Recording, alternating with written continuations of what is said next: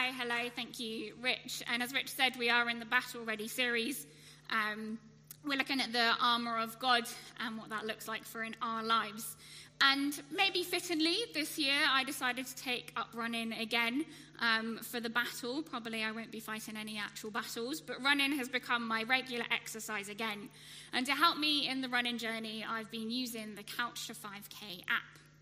On the app, for each run, you get an audio file, a personal trainer as such, that you set going as you go on your run that will tell you when to run, when to walk, and just encourage you to keep on going during the run. And on my recent runs, the time is now getting longer, and I feel like I will not make it through my run. But as an encouragement to keep going, the personal trainer said to think about what will you treat yourself to the end to yourself, what you will treat yourself to when you finish the run. It might be a long shower, it might be that food that you've been craving, a new pair of trainers, or just a satisfaction and sense of achievement for having completed that run. For me, most of the time, it is that sense of achievement that I finished the run, that I kept on going, even if my walking pace would actually be faster than my running pace at that time. And now, going on a run, in the grand scheme of things, is not a big struggle in life. It's actually a trivial example of enduring through something that is hard and uncomfortable and having a reason to not give up in the moment. It's a trivial example because life is hard. We all have examples of facing difficulties and difficult situations. Life can at times feel relentless, tiring, and heavy.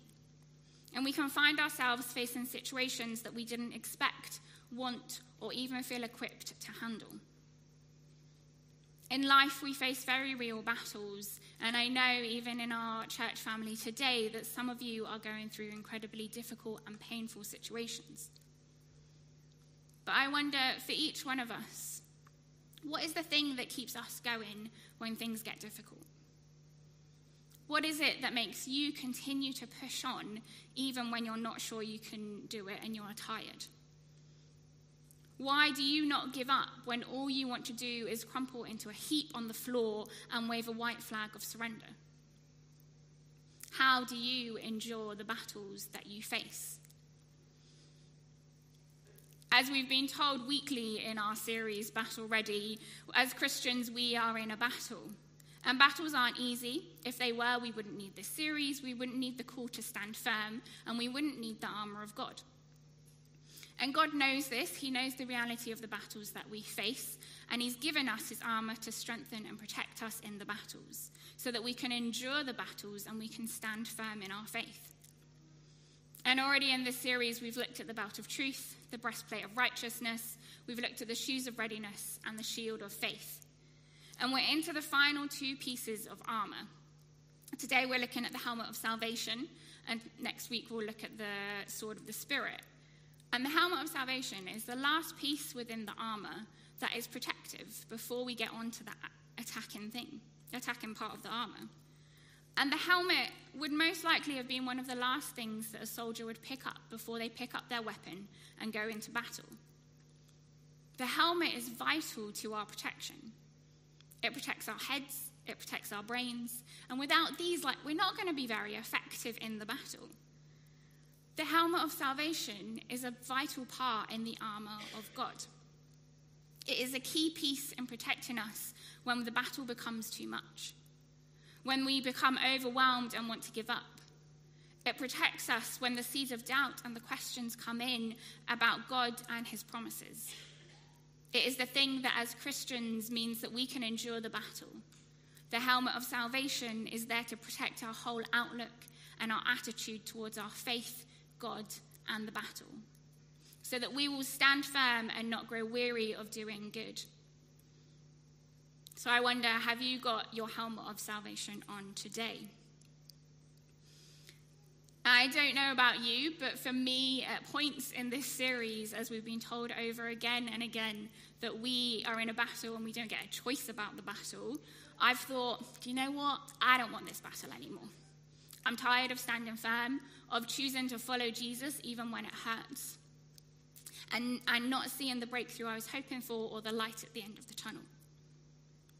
And I don't think I'm alone in these thoughts or feelings. You may have thought that this morning. You may be feeling tired and weary and losing hope and not sure if you can carry on. You might even be sat here in church wondering why you're even here. What is the point of it all? And we're not alone, we're together, but also we're not alone because the Bible is full of people who are disheartened, tired and weary, losing hope and wondering if there was any reason to continue. The Israelites, having been rescued from slavery and oppression in Egypt, repeatedly grumbled at and questioned Moses on what God was doing as they walked through the wilderness, and even at times wishing that they'd never left Egypt. The Psalms are full of writers crying out to God and from their own struggles and despairs, while they see others who aren't following God prosper and have all that they want. In Psalm 73, verse 11 to 14, the psalmist writes, "They say, 'How would God know? Does the Most High know anything?' This is what the wicked are like. Always free of care, they go on amassing wealth. Surely in vain I have kept my heart pure, and I've washed my hands in innocence. All day long I've been afflicted, and every morning brings new punishments." And if you read the Message version of those verses, it's pretty raw. It says, "What's going on here? Is God out to lunch? Nobody's tending the store. The wicked get by with everything. They have made it, piling up riches. I've been stupid to play by the rules. What has it gotten me? A long run of bad luck, that's what. A slap in the face every time I walk out the door." This writer is not pulling any punches. He's saying it raw. He's saying it plainly what he feels. And those thoughts and feelings and questions aren't just limited to the Old Testament. Even after Jesus, even knowing Jesus and what he's done, the early Christians in the New Testament are still feeling weary, burdened, and wanting to give up. The letter of Hebrews is written to a group of discouraged Jewish Christians. They're being persecuted because of their faith in Jesus, and they're wondering whether they should just give up and return to their Jewish faith. But the writer of Hebrews writes to them to remind and encourage them to hold firmly to the faith that they profess, to continue on despite the struggles, because the certain hope that is to come. In Peter's second letter, which is written to persecuted Gentile Christians, he encourages them to continue to live a holy life before God, even when scoffers who taunt them saying, "Where is your coming God?" Paul tells the Galatians to not grow weary of doing good, and he urges Timothy on to not become overwhelmed, reminding him that God does not make him timid, but has given him a spirit of power, love, and self-discipline. If you are feeling tired, weary, beaten down, questioning whether following God is worth it, like you can't go on, you are not alone. But, and I'm sorry to repeat it again, we are in a battle, whether we like it or not. And the battle is hard because we have an enemy who wants to knock us down and take us out. He's playing the long game. The devil cannot take away our salvation, but he will do his level best to get us to breaking point, to mean that we don't live in the fullness of what we have been given from God. He wants you to get tired and weary to the point of giving in. He wants us to be beaten down, discouraged, and losing hope in the gospel and Jesus, and asking, what is the point? Where are the promises of God that we sing and talk about? Is my following Jesus even making a difference? Is God out to lunch? Have I been stupid in playing by the rules? How are you feeling about the battle today? It can sometimes feel like the enemy is winning. It can sometimes seem like the enemy is winning when we ourselves or our brothers and sisters in Christ go through incredibly heartbreaking, painful situations, and we don't see God move in the way we wanted. It can seem like the enemy is winning when friends who were on fire for God now walk away from the faith. Or when we are being bullied, talked about, mocked, or even isolated because we follow Jesus. And maybe actually it can feel like the enemy is winning when we look at the state of the world, when we look at the brokenness, confusion, pain, and suffering in it, and we are wondering, how can the global church be effective enough to battle the darkness? We can sometimes think that there is no hope. The enemy is having the last laugh. That maybe God doesn't have the victory after all. We can't always see who is winning in the midst of the battle. but this I am certain of, God has the victory. We are told this over and over again in the Bible, and we know this from what Jesus did on the cross. In that moment when it looked like all hope was lost and the disciples fled, Jesus was winning the battle. He was gaining the victory, and we can be sure of this. We can also be sure that we will face trials in life. Jesus warned us of this. But these trials and battles are not a surprise to God. In Matthew 24, Mark 13, and Luke 21, Jesus warns his disciples of the wars and conflicts, the natural disasters, and the persecution of his followers that would happen. He told them that they would be hated because they follow him. In Matthew 24, verses 10 to 12, Jesus says, "At that time, many people will turn away from the faith and will betray and hate each other. And many false prophets will appear and deceive many people. Because of the increase of wickedness, the love of most will grow cold." It doesn't sound great, does it? It's not something that we're all going to be like, yes, I want to sign up for that. But Jesus encourages his disciples to continue on and to stand firm. He says in Luke 21, verses 27 to 28, "Then everyone will see the man of God come in on a cloud with power and great glory." So when all these things begin to happen, when the battle comes, when the wickedness increases, and when the trial beats us down, Jesus says, "Stand and look up, for your salvation is near." Jesus' rally cry to his disciples and to us is to stand, look up, for your salvation is near. He's saying, put on the helmet of salvation. Stand firm, look to your coming salvation. This is not the end. To you who feels like you can't go on, like you can't stand anymore, Jesus says, look up. Look, your salvation is coming. Continue to stand. You will be saved. To you looking at those not following Jesus and wondering if they're on the better team, he says, put on your helmet of salvation. Stand firm. Something better is on the way. Your salvation is coming on a cloud with power and great glory. When we are tired and weary, losing hope and wondering what the point of it all is, this is when we need to make sure that our helmet of salvation is on our head. When we need to remind ourselves and look to our coming salvation. So what is our helmet of salvation? Because we frequently talk about salvation in church in the past tense. It's something that has happened. I was saved when Jesus has saved me. But the Bible talks about salvation in 3 different tenses. It talks about it in the past, present, and future tense. And to be able to fully put on the helmet of salvation, we need to understand what salvation is and how it works in these 3 tenses. Salvation, simply put, is being saved or delivered from something, and it's usually something that is bad or something that will harm or ruin us. And the salvation that we're talking about and read about in the Bible is the act of being saved from our sin. Being saved from the ruin and the destruction of sin in us and in the world.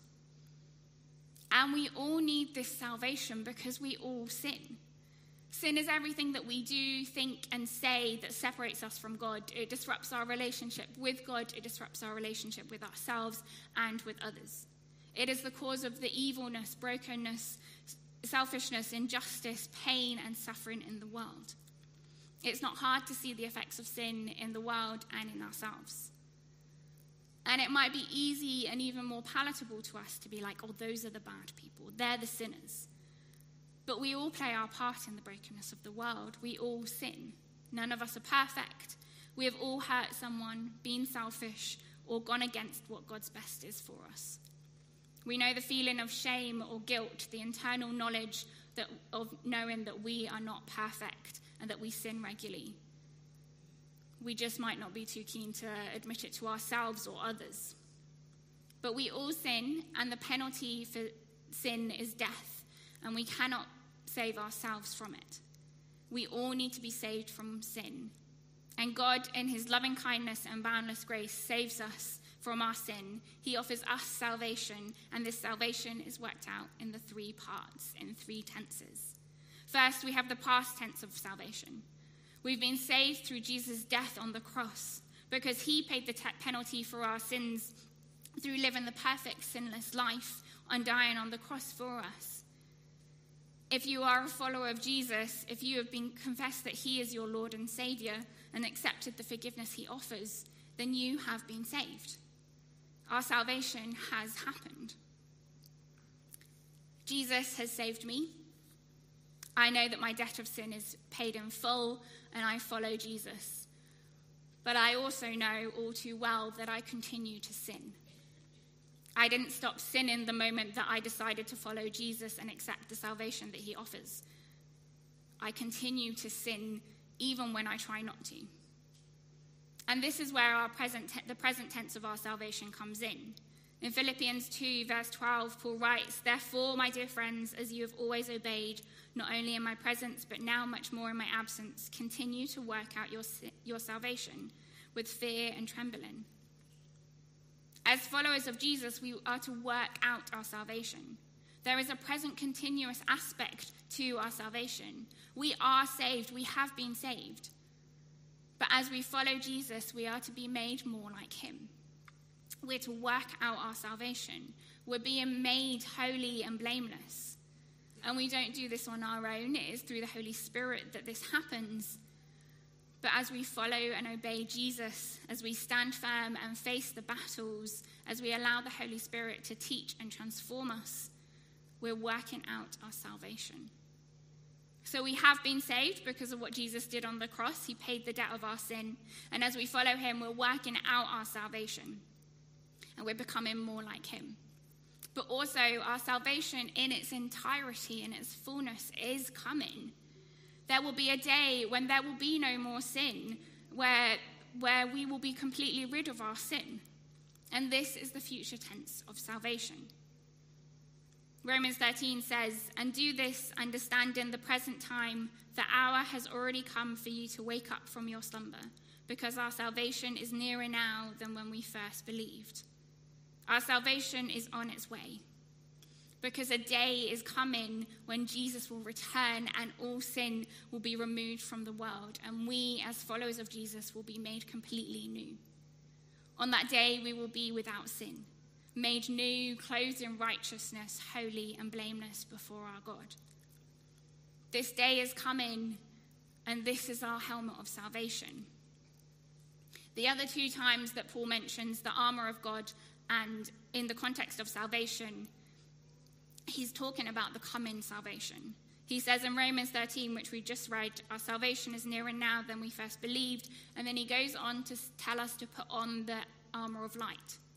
And in 1 Thessalonians 5, verse 8, Paul tells us, "But since we belong to the day, let us be sober, putting on faith and love as a breastplate, and the hope of salvation as our helmet."